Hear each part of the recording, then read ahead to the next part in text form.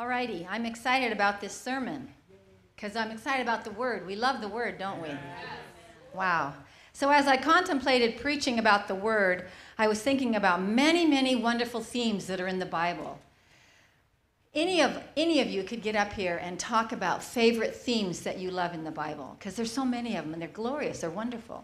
I picked out 4, so I have to share each one kind of short, so it'll move right along.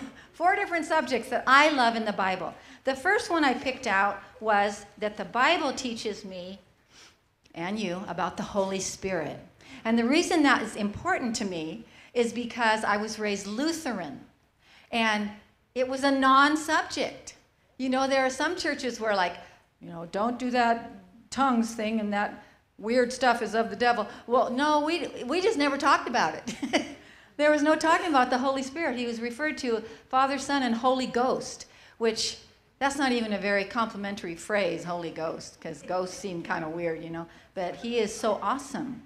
So when I got kind of like, you know, re-saved in my first year of junior college, because I had been saved, loved the Lord all my life, but I kind of drifted. High school, thought about, you know, he's one way to God. There's all kinds of ways to God. But I really gave my heart to Jesus in my first year of junior college. And in doing that, I made new friends, and I started reading the Bible, loving the Bible, learning things. Well, some of my friends said, let's go visit a Pentecostal church. Well, in Central Park, where I grew up in Aberdeen area, there had been a Pentecostal church there that people used to laugh about. And we go look in the windows at those weird people in there. I never did that, but, you know, you think, no, okay, well, let's go to a Pentecostal church. Let's learn more about things. Well, we went.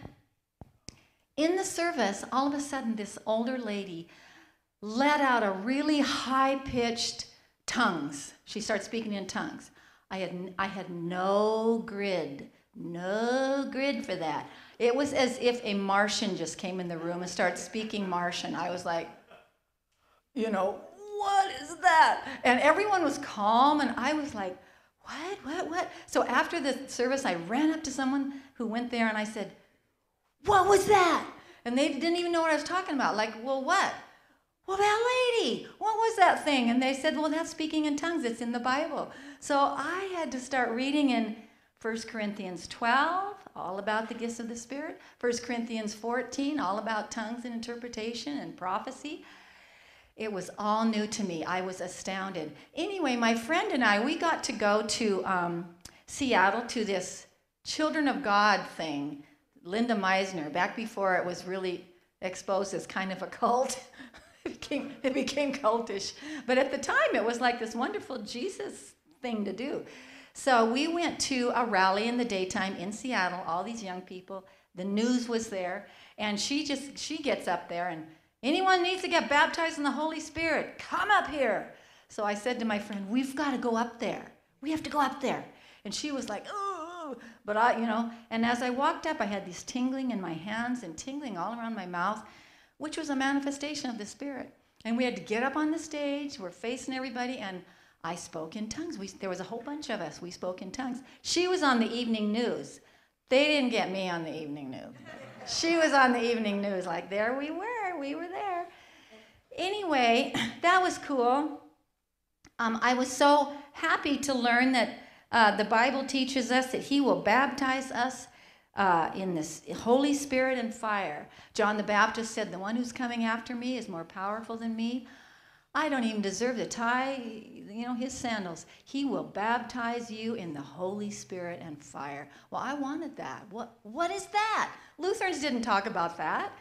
And so we went to a service in Seattle, inside this time, not outside. And, you know, the worship, young people, just fun, exciting. I'm so excited about God. I've just begun to learn to speak in tongues, you know, a few little sounds. And I ecstatically just got into the Spirit and got louder. I don't recommend this, going to a meeting where no one knows you and just butting in, you know. But I just was speaking in tongues quite ecstatically. And then someone started saying a bunch of stuff. I wasn't even paying attention. I was lost. My friend, the same one, she said, do you know what that was? That was tongues and interpretation. You did that and they did that. And again, it was almost like I'd was speaking Martian, like, what? What? I did that? It was wonderful. New introduction to the Holy Spirit. Then, gets even better. That night, we got to stay in their ladies' house, the Children of God ladies' house. I don't even know how we got to do all this, but we had sleeping bags and a bunch of us. They had a meeting that night, a little small meeting, and this one lady kept giggling. This one girl kept giggling really oddly, really strangely. And, they got done with their meeting, and one of them said, shouldn't we pray for our sister? Now, I hope I don't scare Joseph here, because he's little. But they brought her in the middle and started praying for her, and she let out a laugh that was a different voice. It was a wicked and evil male voice that couldn't have naturally come out of her vocal cords. It was like right out of a horror movie. And I can still remember the chill that went up my spine. Again, like, oh my gosh, what is that? It was so weird and creepy. And so they got into, militant mode and cast you out. And she let out a high-pitched shriek, also very creepy. And then she was calm. And so then they explained to us how, spiritual warfare, demons, put on your armor, we fight the good fight. I remember going to bed that night thinking, we were sleeping in the living room in our sleeping bags, like, I was just really wanting this Savior who loves me, really good, happy, be saved. But no, we have to have spiritual warfare. We have to have spiritual warfare until the day we die. We've got to put on our armor and we got to fight. I remember thinking like, wow, I did not bargain for that. It's okay. Once you learn more about the Holy Spirit, you recognize your authority, and they're the ones that are afraid. We're the scary ones. We've got Jesus. We've got the victory. So John teaches us in John 15:26, the Helper, the Holy Spirit, whom the Father will send in my name, he will teach you all things and bring to your remembrance all things I said to you. So he's a teacher, and John 16:13 and 14, however, when he, the Spirit of truth, has come, he will guide you into all truth. For he will not speak on his own authority, but whatever he hears, he will speak, and he will tell you things to come. He will glorify me, for he will take of what is mine and declare it to you. So I began to learn that the Holy Spirit is my guide. He's my advocate. He's my comforter. He's going to teach me things. He's going to bring to remembrance Scripture. So as I began to read the Bible, the New Testament, the day of Pentecost came alive to me. We did not talk about that growing up in my Lutheran church. The day of Pentecost came. This is like the book of Joel, you're going to prophesy. Wonderful. I wanted all of that. The story of Cornelius in Acts 10, where, this godly Gentile, Peter and his cohorts came and, preached the gospel, and all those people, the Gentiles, got gloriously saved and filled with the Holy Spirit right then, spoke in tongues, all of this wonderful stuff. So that is my first point, that the Bible taught me what I wasn't taught by omission from my church, and I learned all about this wonderful Holy Spirit and all that he gives, all that he does. So I appreciate that I got to learn that. All right, another one that is very lovely to all of us is that in the Bible we learn about heaven. Okay, let me get my papers right here. There it is. So, every once in a while in the Bible, there's different places where the heavens are rolled back. The veil is rolled back, and we get this glimpse, these glorious glimpses of what's coming, what's ahead. And we need that because we want to be assured that we're living life for a reason, and we know we face death. We didn't ask to be born, but we were born. We were given life, and we will all face death, and that's okay because we're going to heaven. So many of the verses are very reassuring. We really Love what they say, Revelation 21:4. No more death in heaven, no sorrow, no more crying, no more pain. People that have lived with a lot of pain, that's a good thought. No more pain. Revelation 21:25 says there's no night because he is the light. There's no need for sun and the moon. He is the light there. Jesus says that we're going to, I'm going to prepare there's many mansions. I'm going to prepare a place for you. It's going to be an amazing, wonderful experience. What are some other things about heaven? Psalm 16:11 says, in his right hand are pleasures forevermore. That's not just a verse on earth. That's pleasures in his presence. Psalm 35:10 says, we will have everlasting joy. It's a place of joy. It's a place of delight. It's a place of beauty. At the end of the book of Revelation, we see the New Jerusalem. Now, words cannot describe what that city is going to look like. It's going to be so glorious, but there are words describing it, this beautiful city. In heaven, we see angels. Angels are doing all kinds of things. In the book of Revelation, they're like flying through heaven. They're blowing trumpets. They're standing on certain parts of the earth. They're pouring out bowls of things. They're shouting big, loud things. They're really full of activity in the book of Revelation. But we see Michael and his warring angels. We see Gabriel, who brings wonderful messages to people. In the book of Revelation, we see the 4 living creatures covered with eyes. One is a lion, one is a calf, one is a man, one is a flying eagle. They have 6 wings. If God wants to have those kinds of things up in heaven, I'm good with it. Really weird creatures. Those are really weird. We see Jesus as a lamb. We see Jesus as a conqueror on a horse. We see him as the Son of Man, his face like the sun, like the rainbow, 7 stars in his hand, 2-edged sword coming out of his mouth. But the greatest thing that we see in the revelations of heaven are the thrones. There's different scenes where there's these thrones. And one of them in Daniel, his throne was a fiery flame. Its wheels a burning fire, a fiery stream issued forth before him. Now that might sound a little alarming, but it's going to be glorious. If he shows us that revelation of the throne, we're going to be like, oh, woo, look at the throne, look what it's doing right now, because it keeps changing. Like, no, another revelation. That's going to be amazing. There's the great white throne in Revelation 19:11, and there's a crystal-like river that flows from that throne. This time it's a crystal river instead of this river of fire. And there's the tree of life in the midst of it and on either side. That's marvelous. What is that? And 12, fruit for the healing of the nations. Pretty cool. I love in Isaiah 6:1 where it says, in the year that King Uzziah died, I saw the Lord.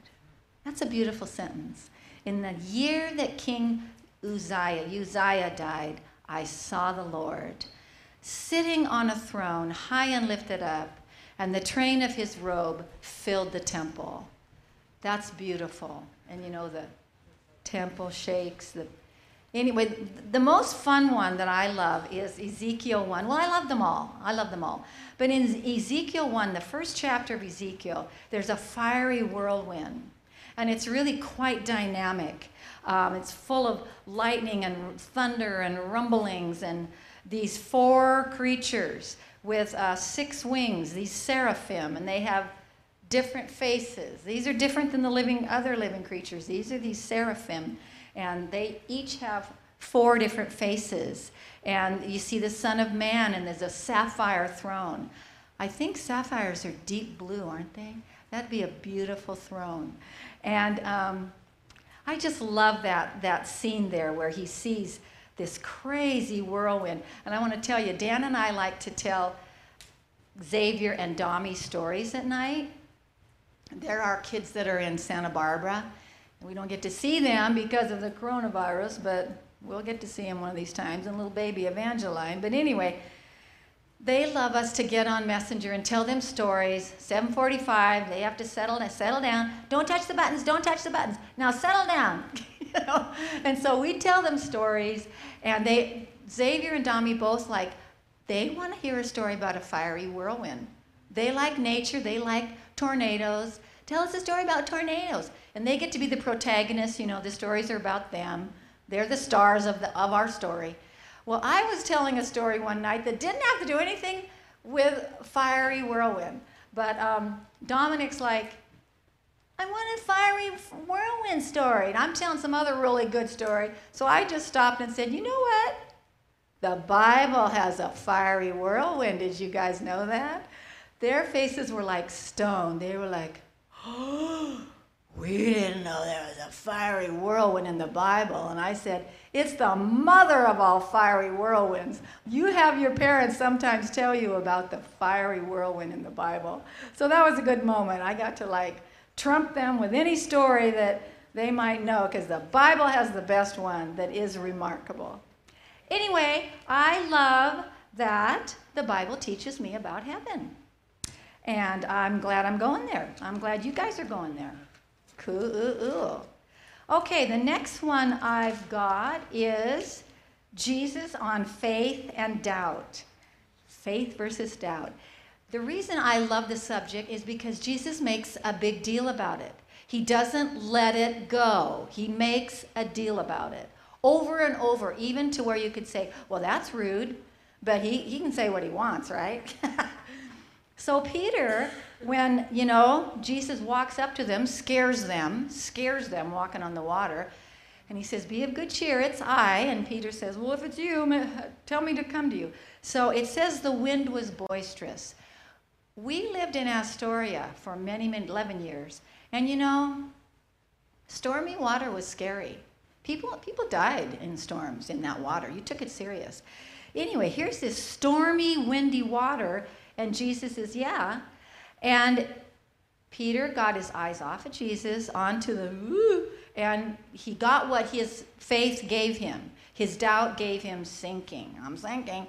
And immediately Jesus stretched out his hand and caught him and said to him, "O you of little faith, why did you doubt?" He could have been like, "Nice job, Peter. You tried it. You did pretty good. Give me a hug. Oh, it's all good." He didn't do that. He was like, "Oh, you of little faith, why did you doubt?" Peter could have done it. He could have done it. He needed to keep his eyes on Jesus. It could have been a really cool moment, but it was kind of a weird moment. So also in Matthew 8:26, when they're in the boat, he's asleep, and it says the boat was covered with waves, and there was a great tempest. Again, water is scary. Storms are scary. So they wake him up, "Ooh, we're perishing." And he wakes up and says, "Why are you fearful, O ye of little faith?" Which in the natural is like, hello, this is really scary right now. But Jesus confronted it. "Why are you fearful? I'm here." So he stands up, calms it like a boss, just calms it. Pretty awesome, like a boss. And they're like, "Wow, who is this guy? Wow, who is this guy? He can do this stuff." And he knows, yes, I can. I'm here. Yes, I can. Have faith. I just love that. I love when he, he's fed the 5,000. There's baskets left over. He's fed the 7,000. 12 baskets. They watched it. And in this one boat, I think it's a boat, he says, "Beware of the yeast of the Pharisees," the leaven of the Pharisees. In other words, their religious attitude. So here they are back there like, "Well, we didn't bring any bread," so I think that's what he's talking about. And I love how he's like, "Oh, you of little faith, why do you reason among yourselves? Because we have brought no bread." Can you just see him like, really? That's what you guys are talking about? And he reminds them, "Don't you remember? I fed this group. We fed this group." I'm talking about their religious attitude. But he just says, "Oh, you of little faith." Why are you talking about this? You know, when he comes down off of the Mount of Transfiguration, wonderful moment. Comes down, there they are, they can't get the demon out of the little boy. And he's like, "Oh, unbelieving and perverse generation, how long shall I stay with you? How long shall I put up with you? Bring the boy here." That was not a compliment. He's just like, wow, when are you guys going to have faith? Thomas, when he told the other disciples, "Unless I see the holes in his hands and the hole in his side, no, I'm not going to believe you that he's back." And so he shows up in the room where they're at. "Thomas, come here, look at, feel the holes in my hands.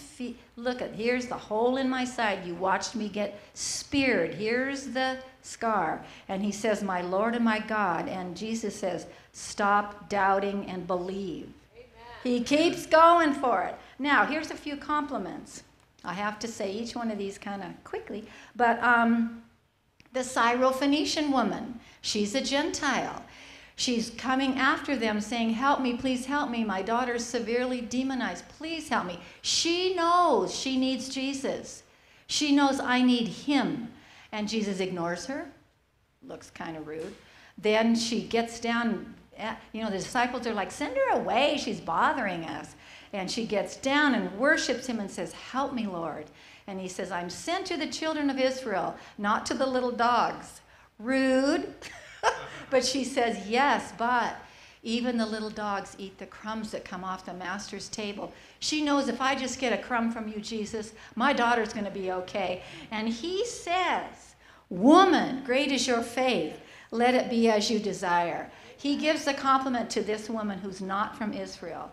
The Roman centurion whose beloved servant is suffering, sends people to tell Jesus about it, and he says, "I will come there." And when he sees him coming, he sends some other people out and say, "No, you don't have to come in my house. I'm not worthy to have you come in my house. Just say the word, and it will be done. I, too, am a man of authority, and I say this, and him to go, he goes, come, and he comes. Just say the word." And Jesus says, "I tell you, I have not found such great faith even in Israel." Because this guy gets it. I just need you to say the word. You're the guy. You do it. I will have it. The woman with the issue of blood is the same as like blind Bartimaeus. "I just need Jesus. I just need Jesus. If I can just touch the hem of his garment, I will be all right." And she does. And she makes a draw on heaven, and he knows it. And he says to her, "Be of good cheer. Your faith has made you whole." In front of everyone, he compliments her. And Bartimaeus, who's coming? Well, it's Jesus of Nazareth. "Jesus, Son of David, I need you." Jesus has ears to hear that. That's the kind of cry he hears. Stops. What does he want? All the people that were telling him to be quiet, they're like, "Oh, so come on, you get to go talk to him." "I would like to see." And he says, "Go, your faith has healed you." So that is a wonderful subject. Jesus makes a point of it, so I want to make a point of it. And I want to learn from it. What can I learn, Lord? I would like to be the one who you say, yes, faith, good job. Instead of, why'd you do that, oh you of little faith? All right, my last one. The Bible teaches us, it confronts my fleshly, carnal thinking. Holds up a mirror like, oh, yeah, whoa, I see myself. And it gives us ways to get better. Cool. Not only does it show you, no, you're not doing so hot. Here's how to get better. So Isaiah 55, 8 and 9, we know this scripture. "For my thoughts are not your thoughts, neither are my ways your ways, declares the Lord. As the heavens are higher than the earth, so are my ways higher than your ways, and my thoughts higher than your thoughts." The Bible also says in Hebrews 4:12, "For the word of God is alive and active, sharper than a double-edged sword, piercing to the division of soul and spirit, between joint and marrow, and it judges the thoughts and intents of the heart." Now we can tell little children, the cute little darling children, they're selfish, aren't they? They want that toy? No, you don't get this toy. I will hit you because this is my toy. I will kick you. You do not get this toy. I want this toy. You know, we see that we are sinners from a little age. Even when we're so cute and darling, we are sinners. So when we read the word, we're going to see ourselves. Let's say you were raised with people who were very worldly minded. Your parents really loved money, really loved status, things, status, money. Okay, you picked it up. You didn't know any better. You picked it up. So you're living your life, more things. Why aren't I satisfied? I always want something more. What do people think of me? I hope they think I'm cool. I really have a cool house and a cool car and all my cool things. And so you get saved and you read the Bible, and the Bible's like, don't love money. It's the root of all evil. Oh, I'm pretty sure I love money. Don't love the world. Do not love the world. That's enmity with God. I'm pretty sure I love the world too.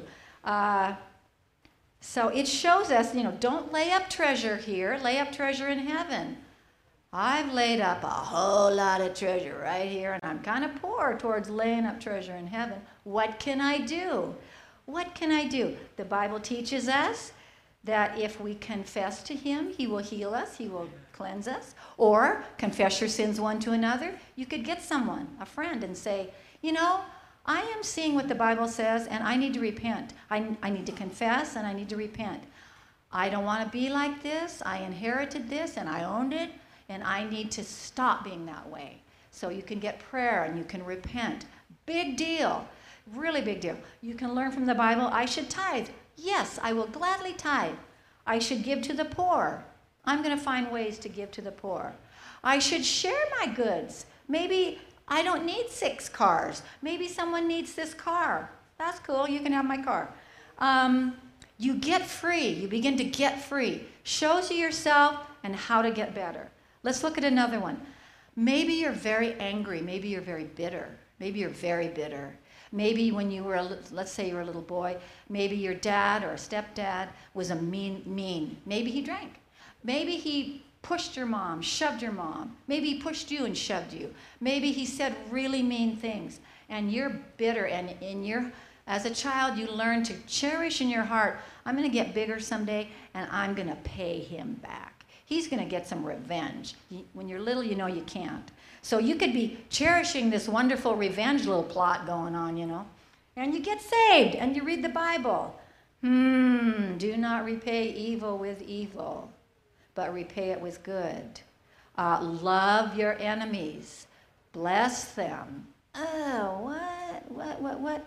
Don't take vengeance. Vengeance is mine. I will repay.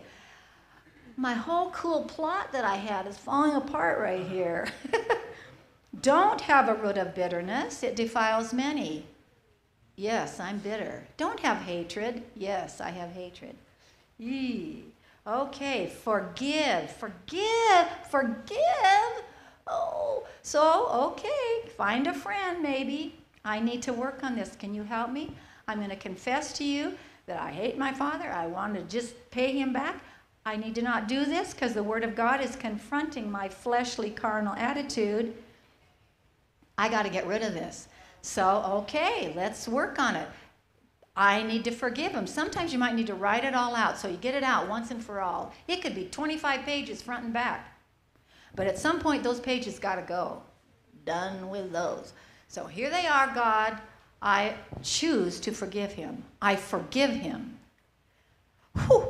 Half hour later, all the thoughts are back. Okay, God, all this stuff, I choose to forgive him. He owes me nothing. I let it go. Half hour later, you might have to do that day after day, but I guarantee you it will go. It will lift, and you will be like 1,000 pounds of terribleness lifted off your soul. I think I need to probably get done here. I have one little other one. I just picked 3 examples. Maybe you're very fearful. You grew up being fearful. Afraid of everything. You're going to fail. You're a failure. Trying to keep everything together, being a perfectionist. It's made you exhausted. You're exhausted and anxious. And you get saved. And the Bible says, Don't be anxious for anything in Philippians. Don't be anxious for anything, but bring your request to God with thanksgiving. Ask him. So we ask, God, I see that I'm fearful. I need your help. Okay, one, I'm going to learn to be more thankful. I will try to learn to have more gratitude. The Bible teaches us in his presence is fullness of joy. I'm lacking joy. Your presence brings joy. I'm going to slow down and get in your presence, which is actually a radical thing to do in our busy American lives. I'm going to slow down and hang out with you, God. The Bible teaches us to think on good things, whatever's pure, whatever's lovely, whatever's just, if it has good report. I'm going to start thinking on good things. I'm going to start saying what God says, because the Bible teaches us that there's power of life and death in our tongue. So I'm going to stop there. You can see that these wonderful themes are awesome. This is just 4 of them. The first one, the Bible teaches us about the Holy Spirit. Awesome. Second one, the Bible teaches us about heaven. The Bible teaches us, third, about doubt and faith, one of Jesus' big subjects. And 4, teaches us, confronts our fleshly thinking, and gives us a way to get better. Pretty cool. Those are just 4. There's so many more. Are you here? Bless you all in doing all of these things better and better and knowing God better and better. Amen. Thank you, Brenda. Blessing.